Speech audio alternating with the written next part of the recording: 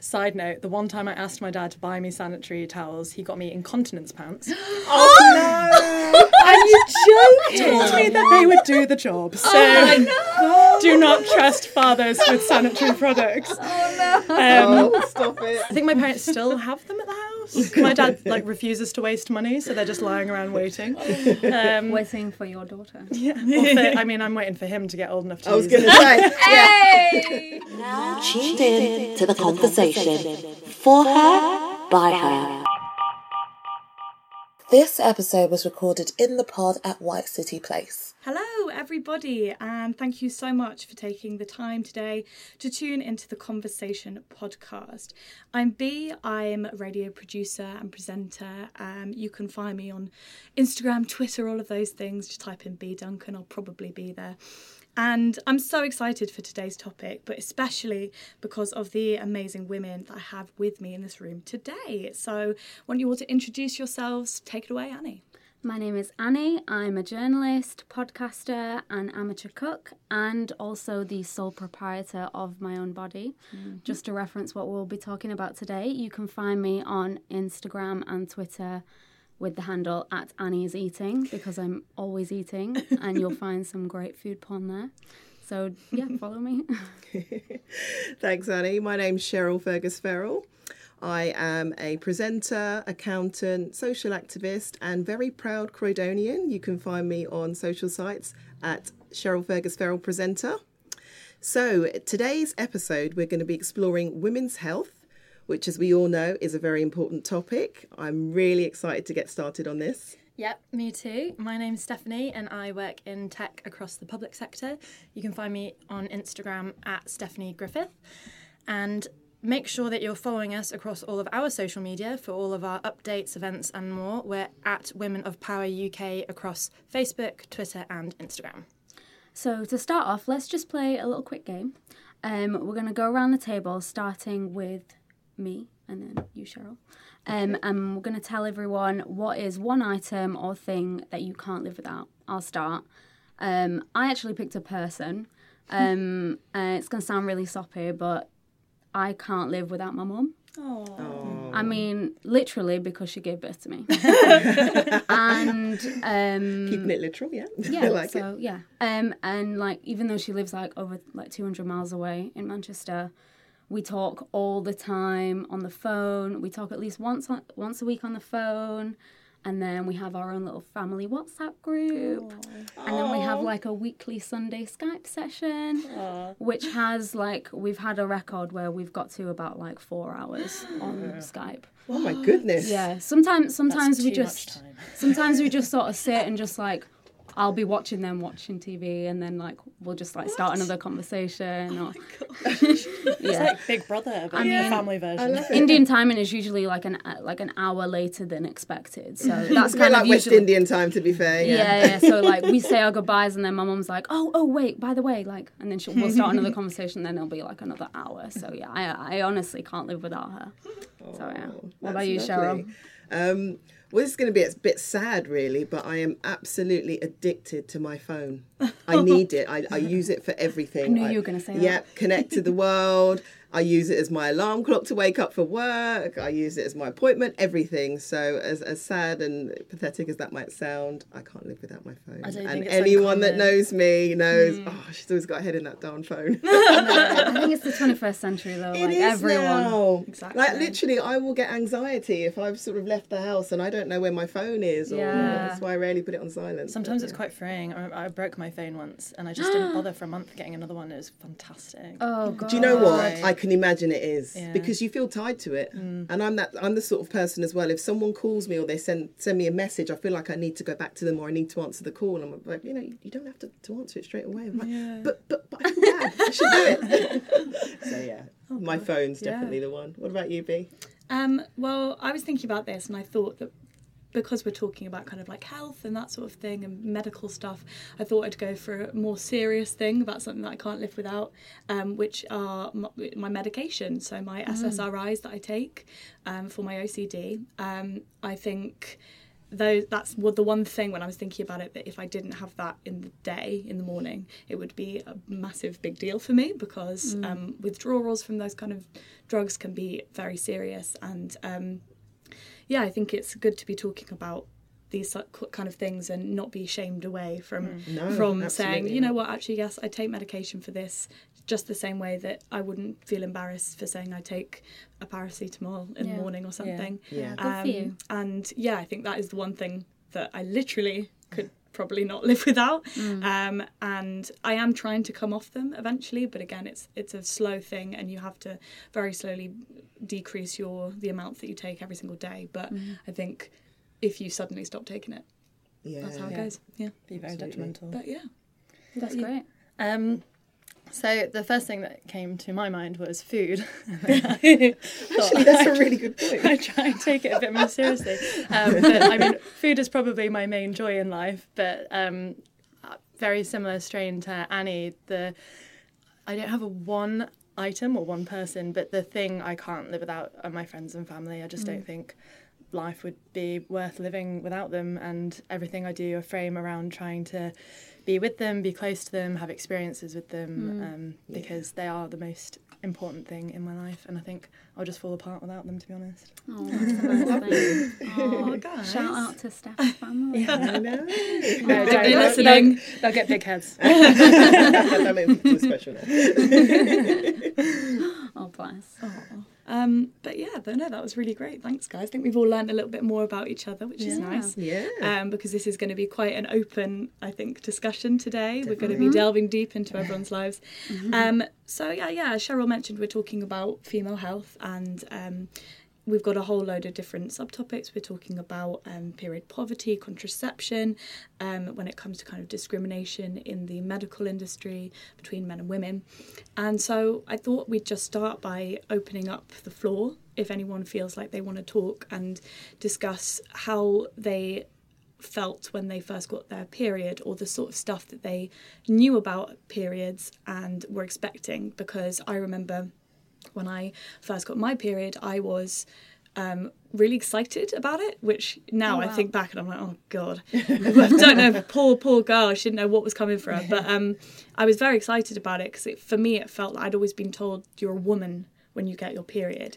But I was quite young. I mean, I was in my early teens, and it's weird to think back then that I thought this was me now becoming a woman, and now suddenly I'm mature and I'm ready. But I literally knew nothing about it. I remember the first time trying to put on a sanitary pad in the bathroom and just being like, what am I doing? What's happening? What are these flaps? How is it going to stick on? I don't understand. No one tells you how to do it. Did they not tell you, like in primary school, did you not have like a little sort of session with the girls? 'Cause we had someone come in, Well, give we us had samples one and stuff to take away. We had this absolutely terrifying, it's still burned into my memory, of somebody showing us how a tampon works, and they put a tampon into like a glass of water, and if you've seen that, it just explodes. Yeah. Oh my gosh, I was so scared, thinking that's going to explode into... I don't use tampons, and I still think it's because that scared me so much. I The was thought of this... surprised, to be fair. Oh, That God. probably wasn't the best way. Horrendous. So that was my experience of periods. I mean, my excitement did go downhill from there. But did anyone else kind of have any weird... Well, so as Annie mentioned, my first experience my mum was very open with me. So from the age of about 10, she started to talk to me about periods, because I grew up in my group of friends. I had some older female friends, and they had started theirs. And I remember saying to my mum once, sitting on the sofa, we were watching TV, and there was an advert on TV for Always, the pads and stuff like that. And and there was a little song. This one was targeted at teenagers, and it was these teenagers bopping up and down, looking cool. And I thought, oh, so what's this all about then, Mum? How's this all sounds working? fun. Yeah. What is it? They're having such a good time doing gym and skiing and... The beer commercials, they want you to want to have a period. Oh, goodness sake. So my mum was really open about it, because she always said that, she came from the generation where her mum wasn't necessarily as open about these things. So she explained to me the mechanics of it all, And she also said to me, when you get to a certain age, this is what happens. At school, we had somebody come in and spoke to the girls. They gave us a little pack to take away with a miniature box of tampons, some pads, and like leaflets on how you put them on and stuff like that. So I knew of it. But in my situation, I still remember it was 1994. And I know the year only because it was the year I moved abroad. So, yes, I moved abroad to Guyana in South America. And initially, my mum was remaining in the UK for a couple of months because she'd had some surgery at the time. So I went over straight away with my dad and my brother. And of course, sod's law. Yeah, it happened when I was with my dad and my brother. So I remember literally sort of going to the bathroom thinking, at first, oh my goodness. And then I was like, this is what mum told me about. Here's that thing so people it's keep that saying. awkward moment of, I always remember my dad was lying in bed reading the broadsheets and I sort of knocked on the bedroom door and he was like, yes. I was like, Dad, Something's I've happened. Started my period. Oh my gosh. And I had a much older dad. So, he was he kind of put the paper down and he was like, has your mother spoken to you? Do you have what you need? Do you need me to go to the shop and get you anything? Have you been warned about this affliction? Do you know what this is? And I was like, yes, Dad, don't worry. Mum's, fully prepared me. And he was great. And I thought, it was wonderful that not only as a dad, he couldn't necessarily relate to that he was great, but also that he was a much older dad. So my father was the sort of age that most people's grandfathers would be. So for him to be that open and honest about it, it was great. That sounds very positive. Yeah, so that was a really positive experience. My Bless dad you, is Dad. the polar opposite. I mean, I'm the youngest of, there's 4 kids in my family. I'm the youngest. I've got 2 older sisters. So in that sense, I was very lucky. I was brought up, I knew about periods. There were always sanitary pads lying around the house. Side note, the one time I asked my dad to buy me sanitary towels, he got me incontinence pants. Oh, no! And you told me that they would do the job. So do not trust fathers with sanitary products. Stop it. So I mean, I guess better than having were they like the big ones? they're or like the really the ones skinny they ones? they go up to your waist. pants. I guess I'd rather It's have like a them than the nappy. really tiny skinny ones. True. Yeah. I mean, I Count your think, blessings. I think my parents still have them at the house. My dad refuses to waste money, so they're just lying around waiting. Waiting for your daughter. Yeah. I'm waiting for him to get old enough to I was use going to say, Hey! I was like, I was so impatient to start my period. I was 13 when I started, and I'm an April born person. So all my friends had started their period already. I seemed to be in a group of friends. Everyone started bang on 13, and I remember really wanting to start. Like you, I think, because It felt kind of coming of age. yeah, thing. it felt like a milestone that I really, really wanted to reach. I felt like I wasn't in a club that my sisters were in, that everyone else was having these you were conversations. missing out and on something somehow. that I didn't fully know what the female experience was because I wasn't having periods. And the day I started, I was just about to set off with my best friend and her family on a 4-hour bike ride. Oh, So not only did I have to tell my best friend was great. We went to her bathroom. She gave me a pad. It was all good. But then having to go tell her dad Oh, it's mortifying. that I had started my period and could not go on the bike ride was incredibly humiliating. The thought of that would stress me out even now, I think. Yeah. It's terrible Actually, that we now- feel that way. We should not feel that way. Now I don't really care if I make other people. I feel like it's more. I used to be worried about making other people feel uncomfortable with my Yeah, period, and now I'm yeah. like, whatever it happens, get over it because Yeah. I've had to. But on the whole, pretty good experience. What about you, Annie? Well, I started my period the summer before I started secondary school, and we were visiting London, and I went to stay with my cousins in Essex, and my cousins, 2 girls, one's older and one's just a bit younger than me, and I started whilst I was staying with them. And I had no idea, what to do. And I was like, I just want my mum. But, my auntie, she was really good. She helped me out. I think because, she had an gone through it older... with her She'd gone daughters, through yeah. it before, so she knew exactly what to do. So, big up her. Yeah. But, and then when I got home, I was, just terrified. And I just...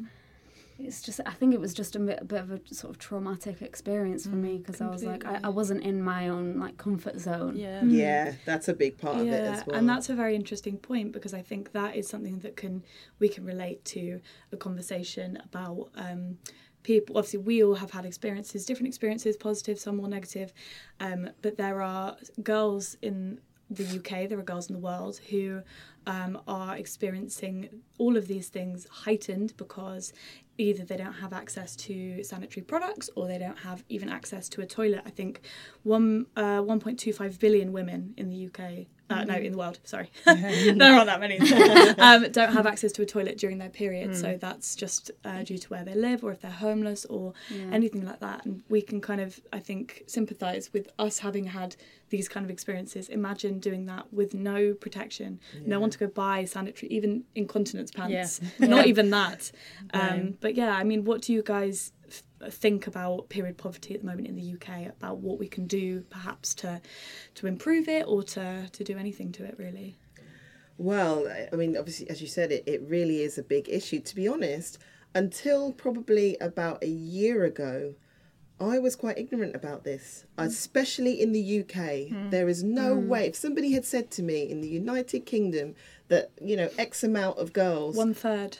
Are not going to school. Some of them are missing school because they don't have, you know, they don't have sanitary products or what have you. And there's a great advert on TV at the moment, and they're talking about it's not just missing school, it's missing experiences, it's the communication, obviously, most importantly, it's the education as well. So the first things first, I'm really glad that it has now been highlighted, because you can't deal with an issue until you know that there is an issue.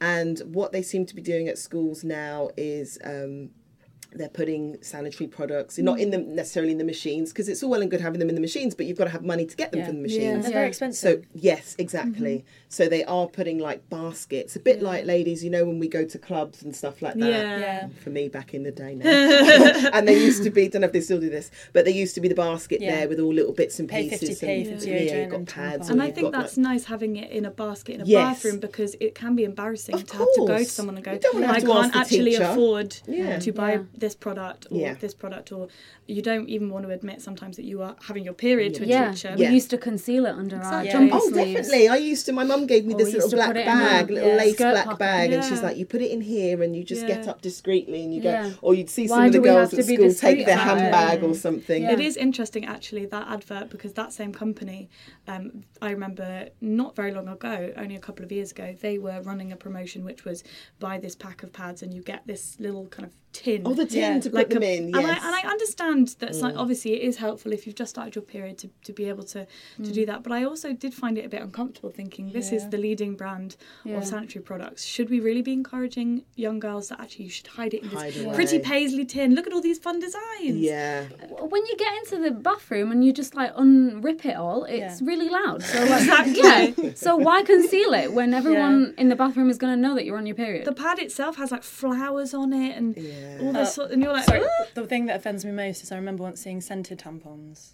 What's all that about? Well, it's like femme fresh and female hygiene products. It's this whole dialogue about how that can give you a whole heap of other issues as well, problems. And I think it feeds into a dialogue about periods being shameful, periods being something to hide, periods being something that shouldn't be spoken about in the mainstream because it's offensive. And do you know what? And I'm sorry to say it, I think it comes mostly from the sector of society that doesn't have periods. That don't want to hear that was such a nice way of putting it. Very diplomatically. It's all you men. There we go. But I think that's part of the problem, and I think addressing period poverty, like Cheryl said, it is moving into a mainstream conversation. We are slowly getting rid of these ridiculous adverts where they have clinical blue liquid, the blue poured on a liquid pad. and That's not it. It's red. It's blood. Just show it. God damn it. You see enough of it in a Quentin Tarantino movie. I don't know why we can't see it in an advert. Like, chill out. I would like to know what he thinks about periods. I'd love to know, actually. I have a feeling. I think that's part of a wider dialogue about parts of the female body that have been sexualised doing their function, and it like breastfeeding, breasts are for ogling out, not for feeding, or giving birth or anything like that. People just don't want to think about it, they don't want to see it, they don't want to know about it. And breasts are there for it's other a people's cultural enjoyment, taboo, clearly. isn't it? It's a cultural taboo because, like, It does. that's kind of why I kind of have a bit of trauma with having a period. So, like, every Diwali, like every year, if I had my period, I wasn't allowed to go into the temple because I'm considered dirty. Yeah. And so I've my mum heard would that. sort of say, like, okay, just stay at home and then I'll pick you up later when we meet up with the family. And I'm like, why? No one is going to look up my sari and see that I'm bleeding. And she's like, oh, I know, just sort of, just let it be. It's just how it goes. And how have you found that, kind of coming to terms with that now as you grew up and had more periods? Did you find that was kind of a weight that you had on you, or have you felt able to... It's a burden. But now, like, me and my mum are just like, oh, just don't tell anyone. Yeah. Do you know what I mean? Yeah. Like, because like as I grew up, I started wearing tampons. So, like, I was like, okay, I'm not going to leak all over my sari now. Yeah. So, you know, that was like the biggest fear, that I was going to leak in the temple and then people were going to see, like, oh, she's on her period, she shouldn't be here. Yeah. Again, it's feeding into that narrative, though, about a woman being unclean. And, you know, I know in some cultures when the woman's just had a baby, nobody's allowed to sort of see her. She's not to wash for a certain amount of time, and all these kind of things. And obviously I'm not attacking, you know, any culture or anything like that. But to me, it just seems as though, why are women being put aside as being... It's interesting. As shown as almost being dirty? This is a bodily interesting, function. especially because vaginas are in their nature, they're self-cleaning. Yeah. A vagina is probably one of the cleanest parts of a body you can have. It cleans itself. It's incredible. I love vaginas. I think they're amazing. I think there are so many parts of your body that are, and everyone's bodies, men, women, that are dirtier and will always be dirtier than a vagina. It cleans itself. It's incredible. I'm hoping it comes from a place of ignorance rather than malice, and I'm really curious Yes. to see what's happening in Scotland at the moment. They've Yeah. just introduced, is it in all schools, they're introducing And free universities, and universities yeah. free sanitary products, and I think it will be really interesting to see how that plays out socially and financially, because if it can work up in Scotland, I think it should be replicated across the country. Definitely. I can't see why it wouldn't work. No. Absolutely. I think it could could only never be be a bad positive. thing. It Yeah. could people who can afford them won't take them. You'd hope that ethically you wouldn't take it if you know you can get your But own. if you need it, I mean, if you get caught short or whatever, obviously Yeah. things happen. Yeah. But You know, a lot of kids good to have that at option. schools in the UK, they're means tested. If they can't afford food, they get provided school Exactly. So why dinners. shouldn't you If be they- given... Yeah, it's the same thing. Would you rather that they're missing school? Yeah. You know. and then I suppose the teachers probably didn't even realise why they were missing school. Exactly. Yeah. They just Because thought they they were could have bad been just students calling in or... sick, or there's thinking, oh, there's troubles at home or whatever, when it's Yeah. something that can so easily be Yeah. rectified. Yeah. I mean, slight side note, but I think it's kind of relates to this. I saw a story, it was in the US, and it was about this school where a lot of the students weren't turning up, or they were coming in one day a week because they didn't actually have facilities at home to wash their clothes. So their clothes were dirty and they were a bit smelly and they were being picked on and stuff like that. And when these teachers realised what was going on, they got fundraising activities, they spoke to their local council, and they got about, you know, loads of washing machine and dryers and stuff at the school. So they said to the kids, bring your clothes in, you can wash them, you can dry them here. This should not be a reason for you not to have an education, Yeah, not to be totally. coming to school and interacting and all these things because of something that is beyond your control. Yeah. I was going to say, I think part of, you know, be asked how we think we can solve it, and I think it's happening at the moment. It's becoming a mainstream conversation, but I think these institutions, schools, universities, the adults there need to start taking a pastoral responsibility and not assuming that it's someone else's responsibility, not assuming that it's something that the parents can control and take care of themselves if they're really struggling to make ends meet. Yeah. and it's not like they don't know that it's happening. Yeah. They know that it's happening. If you have young girls, or if you have, you know, grown-up women Yeah. in your universities or whatever, you know that it's happening. Yeah.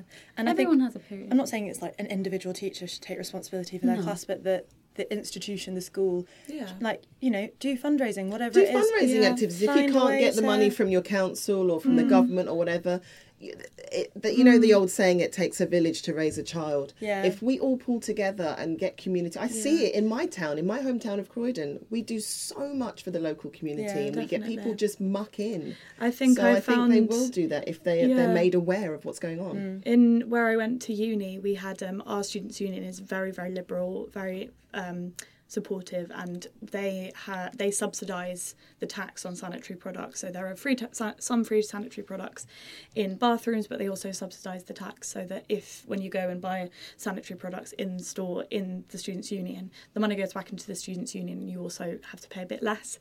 And I ran a kind of a sanitary product drive, which was for the homeless in Sheffield, and that's another thing that often doesn't get thought about. We think food bank, we think food, we think cans, we think socks, that kind of thing.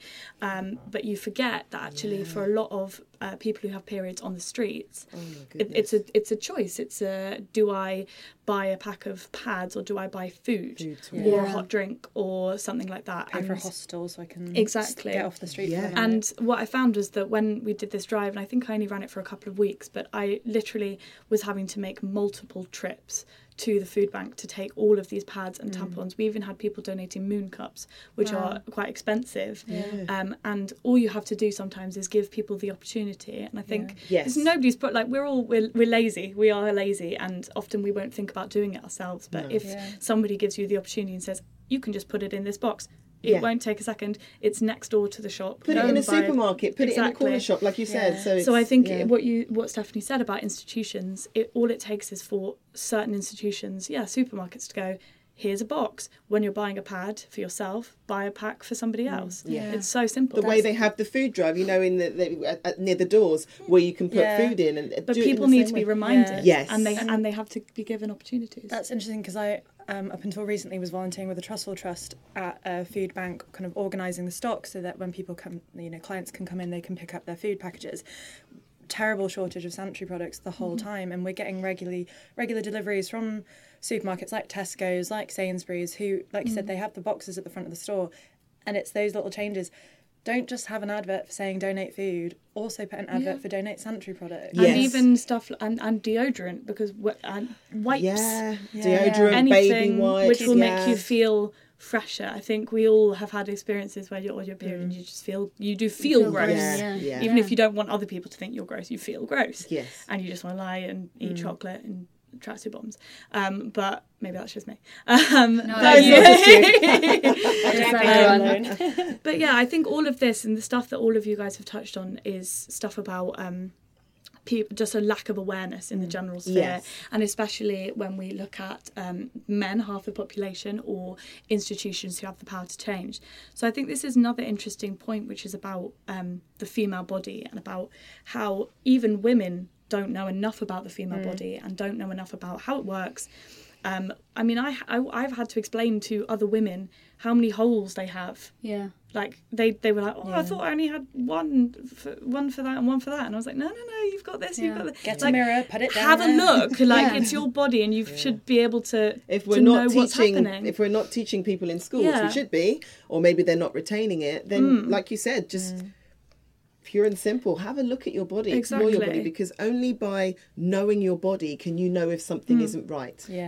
So I thought it's interesting what you guys feel. How often, when did you first start realising certain things about your body? When did you first realise, for example, that you had 3 holes, or that this is how your body feels when it does this? Or how do you think that society is going to be able to increase awareness if even we don't know enough about our own bodies? So I would say for me, I'm 27. This started for me, like, very obviously 2 years ago. I came off hormonal contraception because I had been on it since I was 16, so about 10 years, and I got put on it by my GP because I was having heavy periods, and they were like, oh, well, you can just take this magical pill and it's going to regulate your periods, it's going to make them lighter, it's going to make everything so much easier.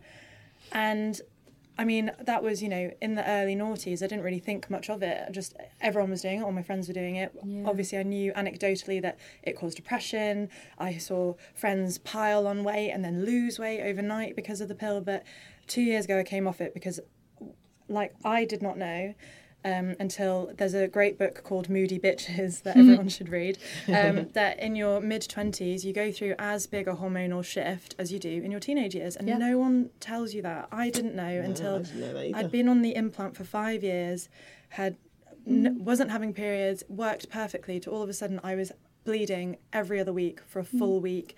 They It call was it the second horrendous. period, second puberty. Yeah, and their solution was to give me a pill on top of the implant. I went bloody mad. Literally. I completely lost my shit. And it wasn't until my friends intervened and they were like, you just need to stop taking the pill. We're just going to throw it out. And I was in such a state. I just agreed. I went to a walk-in, got the implant taken out, and all of a sudden I can read my body more. I'm using B and I talked about the Clue app before. It's a great app. You know, now I can tell when my body is ovulating. I can tell the changes that my body goes through every month. And I'm not saying that everyone should go hormone free. It's not for everyone. It's a personal choice. But for me, it wasn't. I just didn't know about any of this stuff. That's the thing, because it's masking problems. Yeah. So my experience, I was regular as clockwork from the age of 11 when I started, right up until about 21. Then at 21, all of a sudden, I started getting really sporadic periods and didn't know what was going on, very heavy. Similar thing to yourself. Went to the GP, as they tell you to do. And the first thing he said was, we're going to put you on some hormonal contraception.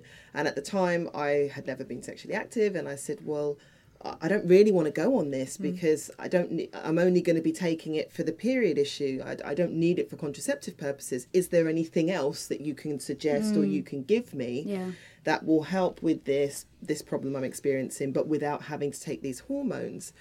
And very much dismissed. No, this is the best thing for you. It's going to regulate everything. You're going to be fine. I'd even mentioned that I had a family history of fibroids, which if people aren't familiar with fibroids, they're non-cancerous, effectively like tumours, non-cancerous tumours in and around the womb. And he said, no, this is not going to be a problem for you. Go ahead with this. So I started taking the pill for about 3 years or so. And then started getting a lot more problems, went back to the GP and said, look, this isn't working. I'd like to get... My mum, she's militant. She said to me, you know, they can be very dismissive of women's issues. So you have to go in there, really ham it up. Because you have to do what you have to do. Really ham it up, and you tell them pretty much what you want them to do. So I went in there, I told him this is affecting my quality of life, which it was. You know, I was in a relationship at the time, it was affecting that. I had to miss a couple of days of work each month and stuff. That was noted as well. So this was really playing a part of my life. And I said, you know, I really do want to get a scan done here because something's not right. Finally, he refers me to get a scan done, and I'm then told that I have 3 fibroids. And I said, now, could this have been exacerbated by the hormonal stuff that you've given me? His face just went red. What a bastard. He said, well, yes, they can be fed by hormones. I said, so you didn't think it was right to scan me first and to see if there was any other issue that was going on before you prescribed me with that hormonal contraceptive, even though I told you all the backstory that I didn't need it. I was so hurt. I was so mad. At the age of 25, 26 now, I'm stuck with like 3, 4... I got to 5 fibroids in the end. At 27, I had to have a myomectomy, which is where they take the fibroids out. You keep your womb and everything. Effectively like a cesarean. But it's still an operation. But it was a major operation. Jesus. And I was there in a ward with women who were, you know, twice my age and stuff. And it was subsequently years later when I moved from the area I was living in and I moved back to Croydon and I went back to my old childhood doctor who was still practicing. And he sent me off for tests and stuff that they actually found out that the issue I had was polycystic ovarian syndrome. So if they had done that initially, I probably wouldn't have had to go through that surgery. Again, it's just the dismissiveness of women and their issues. So that's a very interesting thing that I kind of want to touch on. We have a big problem. I know we've all discussed this kind of between ourselves privately, but about the medical industry and about doctors and the dismissal of very often the dismissal of female pain. And I mean, for example, there's this statistic that I found that was in 300 papers on genital evolution between 1989 and 2013, 50% of those papers were only about men. And 8% of those papers were only about women. Wow. So that's a massive, and it's called the case of the missing vaginas, which is incredible. But we've got this case Now where I'm a sex tape. we've got this issue in society where that even the people researching, not just the doctors, but the people researching, are not even considering the fact that women might react differently to certain medications. Yeah, that's or a brilliant it's only point. been very recently that we've realised that women experience the symptoms of a heart attack completely differently to men. Yeah. So women, you can actually experience symptoms up to 2 weeks before, and you'll have insomnia and kind of pain all over, and that isn't considered to be an issue. And I think it's very interesting that very often doctors will see women's pain and they'll just go, okay, take this magic pill, it'll all go away, and it's fine. And they're thinking we'll deal with the consequences afterwards. So I recently had this experience because I went to the doctors, I went to the GP to discuss some hospital results that I had from a biopsy on my vagina. And when I got there, I didn't realise that it was a male GP until I entered the room, and I sort of said, like, I'm looking to get the coil fitted. Could you just sort of explain these hospital results and whether they're going to prohibit me from getting the coil? So the first instance where I knew that this appointment was not going to go well was that he couldn't find my hospital letter on the system. So I was like, okay, this isn't going to go well. Doesn't bode well, does it? So he just didn't realise what the date was. So I was like, okay, this is a great doctor. And then when he found the letter, he said, okay, so what do you think the results mean? What? And so I was like, well, I came here for you to explain I came here for you to tell me what this means. Yeah. So then he said it's not a poem. I'm not allowed to interpret so it. It's not a game show, is it? I don't know. So What do you think? He said he explained it, but very condescendingly. So I wasn't impressed by that. And then after that, I was like, oh, do you think I'll be able to sort of get the coil after this? And he was like, I don't know. I think you'll probably have to speak to the family planning clinic. So I was like, I fucking took half an hour out of my day to come here for you to belittle me and not take me seriously. And then just fob you off to some other department. When I got home, I called up the family planning clinic and I spoke to a nurse, and in like 5 minutes she just like completely explained it so clearly, and then she booked my call appointment for me. Yeah, I mean, 5 minutes it took. Exactly, and there are so many issues around that kind of thing where that you see certain doctors or certain kind of medical practitioners who are trained in certain spheres, so family planning clinicians who kind of have been trained how to talk through these sort of things. But I feel like that's the kind of thing that should be taught to all medical people, because if you're going to be dealing with women, and very often, I mean, we're just 4 in here, but we've all had experiences where we've gone to a doctor and asked for something to do with our womb or our vagina or our whatever hormonal stuff, and so it's bizarre that we have this you kind of shouldn't gap. think that it's a problem, because I've been to male GPs before and they've been fine. It shouldn't be an issue, but I Be an think issue. Well, you could at least triage patients and say, you know, what is this appointment about? And then direct them into a member of staff who feels confident talking about that topic. Giving people that option as well. And I think in some of the cases, it's no excuse by any means, but I think a little bit on what Bea touched on, where when women are not, they don't use a lot of women in these samples, the scientific testing and stuff, so they actually don't know sometimes. They don't know how things present in women. And so that you get that impression that they're just fobbing you off or kind of styling it out to, you know, the best of their knowledge, the best they can give, limited. and the cheapest option, obviously. So up until 1990, women actually you didn't have to have a woman in your medical testing. So 1990, it wasn't a requirement. And so when you look at something, for example, chronic pain, which is something that does affect 70% of people with chronic pain are female, and yet 80% of pain studies are performed only on men, because it's cheaper to study just one sex, and for some reason, maybe sexism, I don't know, they decide to go for the men.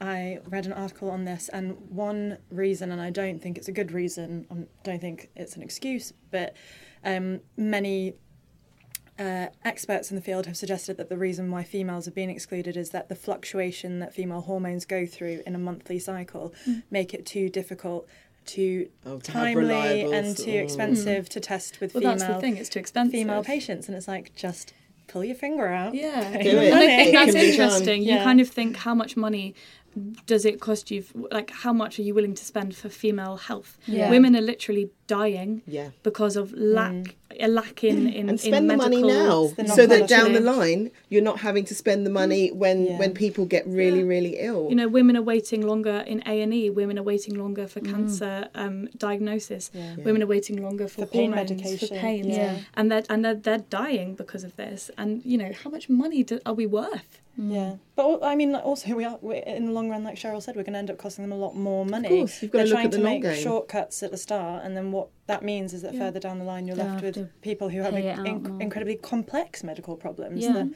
cost a lot more than a simple scan. Than a simple scan. Yeah. I mean, this experience that I had, I don't think it was necessarily down to the fact that I was a woman, but who knows? There's another bit of other ignorance going on here.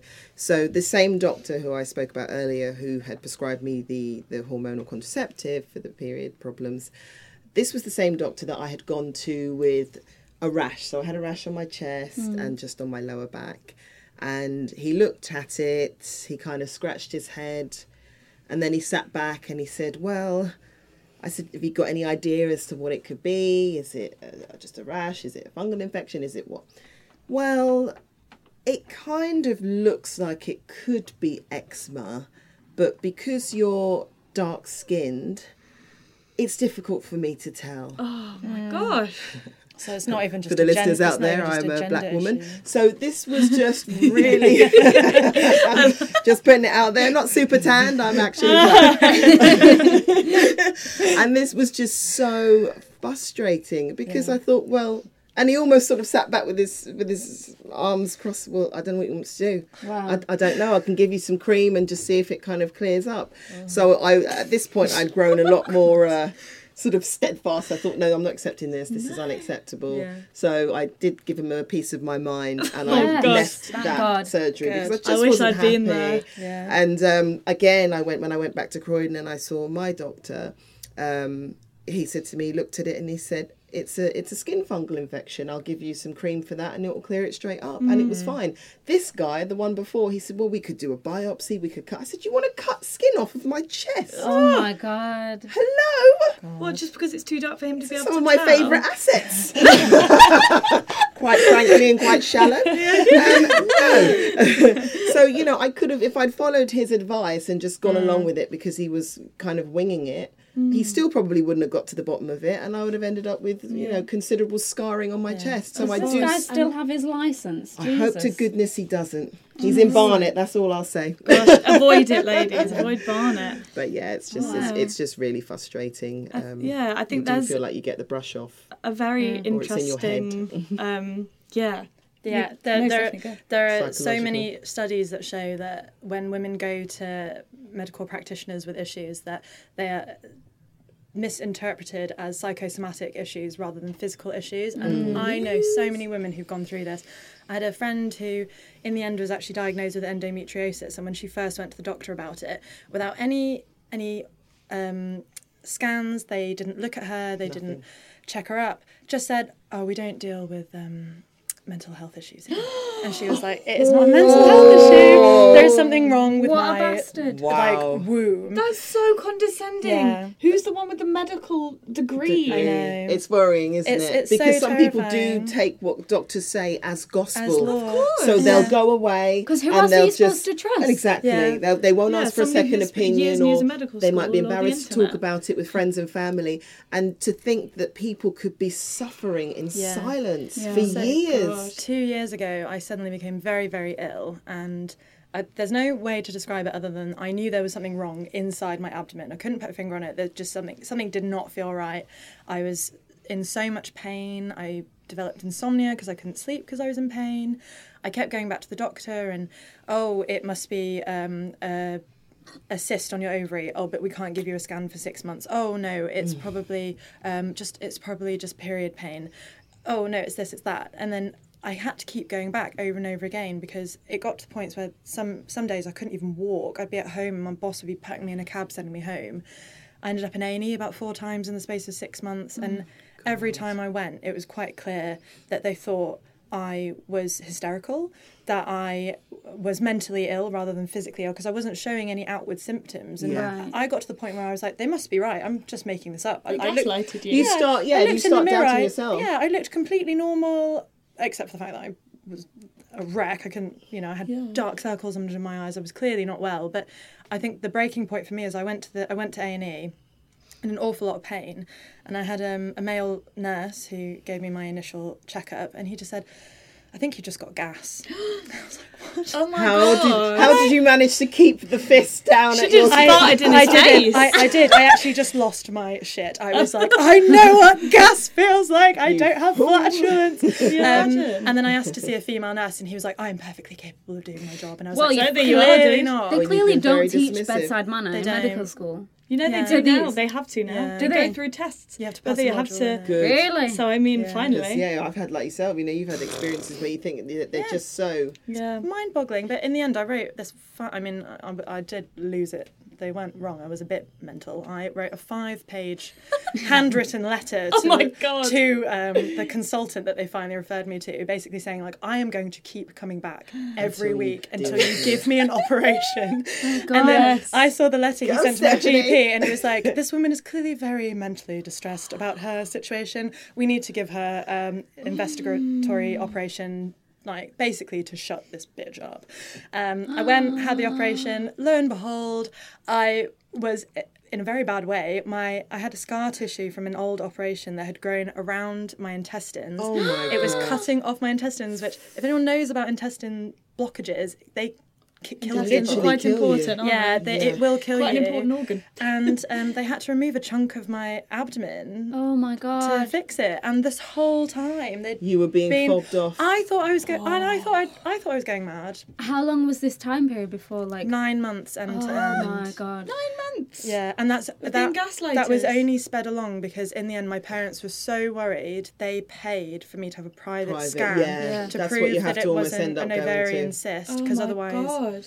And that brought the scan forward by about 4 months. So it could have been a year. And you were fortunate that your parents were able to do that, or for people who have access to private Imagine. medical care through work, perhaps. But if you don't have access to that, you are at the mercy of their dismissive behaviour. And this is how people die. Yeah. Literally. Things like Shittest with women- 26th birthday ever. Had to go to Oh, hospital for a scan. bless you. But I'm lucky. Thank goodness you're okay now. But what I'm an lucky my parents had the resources. Yes, and to be able to do that. Yeah, I wouldn't And shut up. it's something very interesting, actually. You mentioned hysteria and about this kind of putting on women. Oh, you're just crazy. You're just taking a turn. And this is kind of a slightly lighter topic. I think I've mentioned this to some, but the case of the wandering womb. Have any of you ever heard of this? No. So this is something that used to happen to people when there was a massive thing about hysteria and about wives who would take a turn and would have to have smelling salts and were going crazy, and they would get taken to the doctor, and there was this idea a while ago that the soul was in your womb, and the doctors had decided that in women they would go mad if the womb would grow legs and would kind of wander about your body basically, and the womb would be up maybe by your chest, and that's why these women were going crazy, and many of them were probably either just behaving rationally, or maybe they had anxiety, or maybe they were tired, or maybe they were done with shit. Upset.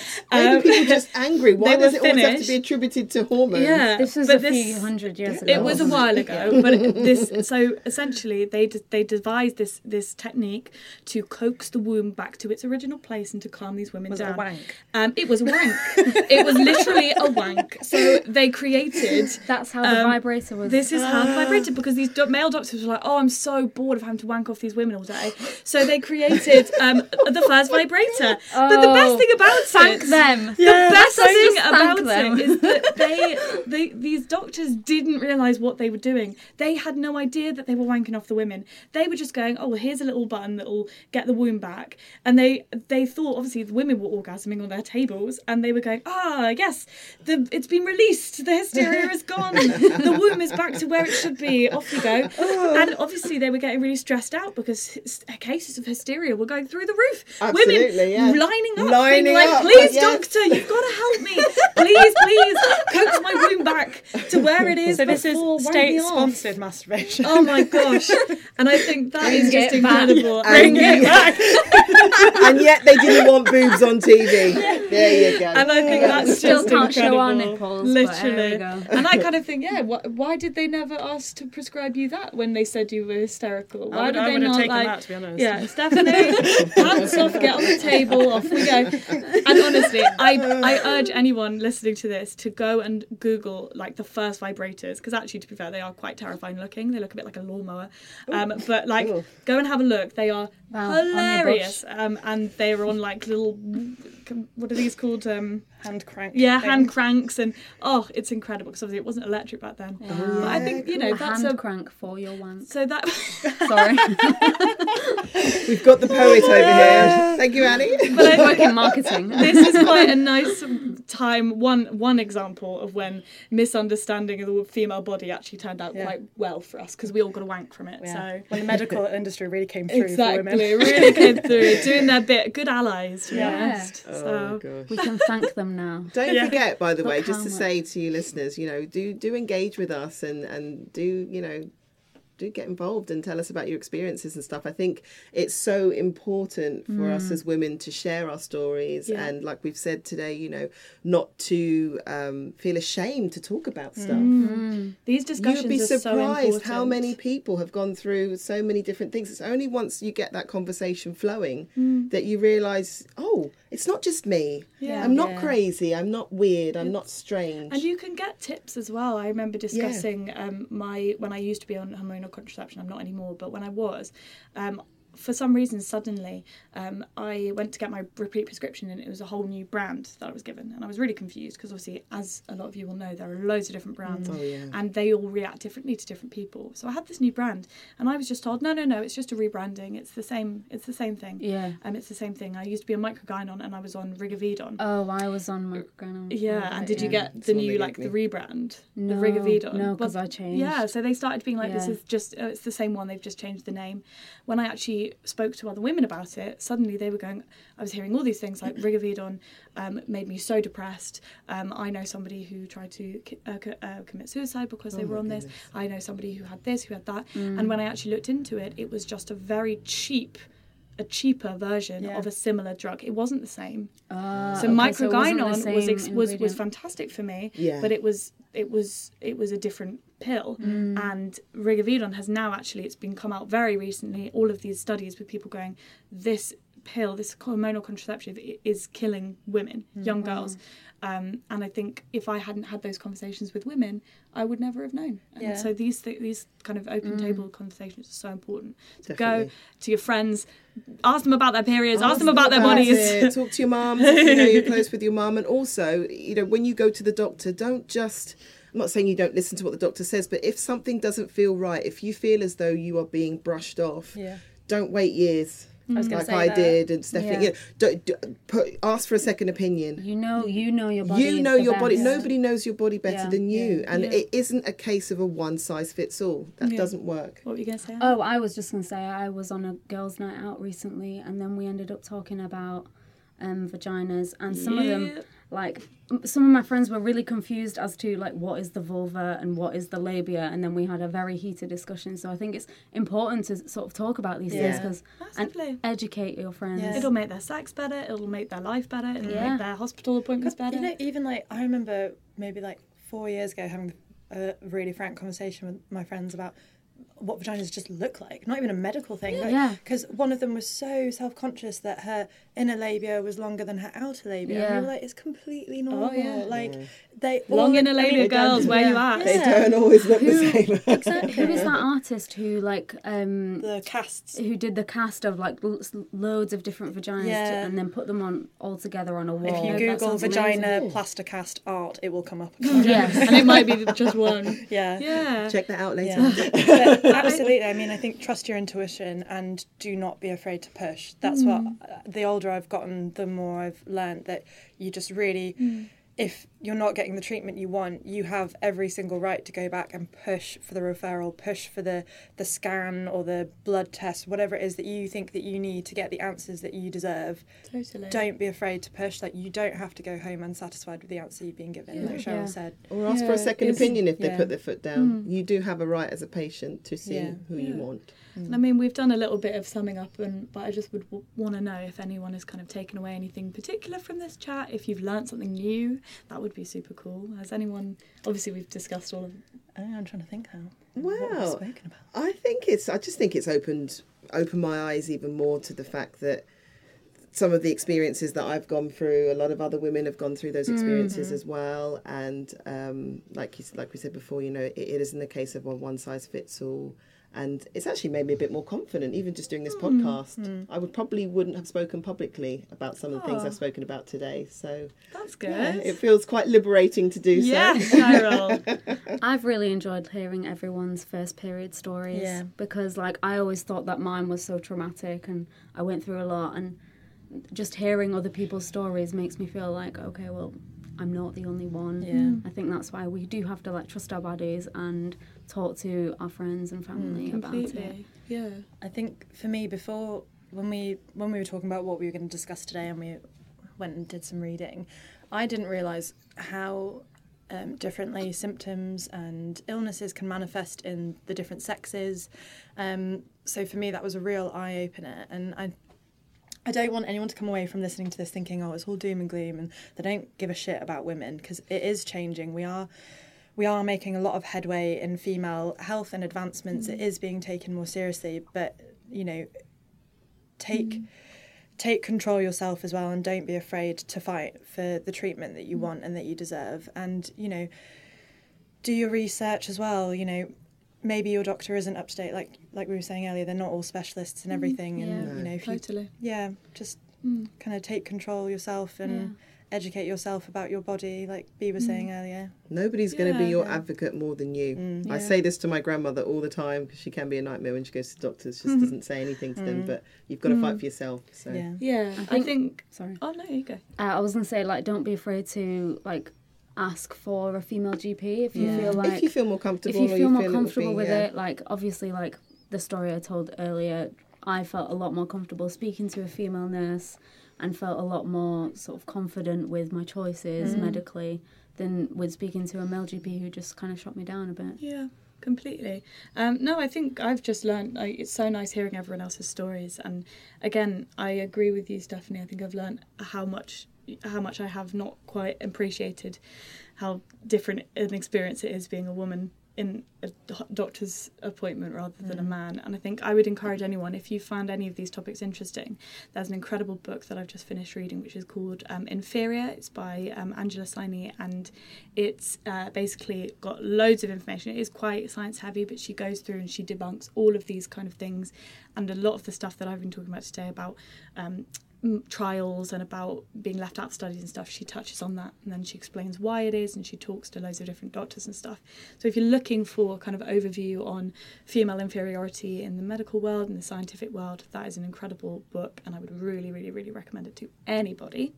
But if you haven't been sick of us talking, because you can just go read it in a book form instead. But thank you so much for you guys for coming and joining and chatting and being so open. It was really, really great. Yeah, it's a pleasure. It's great. Yeah, I think it was all of these conversations can be so much better when we are just completely open and have a safe space to talk. Yeah, it does help people to feel more comfortable to share their stories and their experiences. Totally. So it's great. And thank you very much to you listening as well.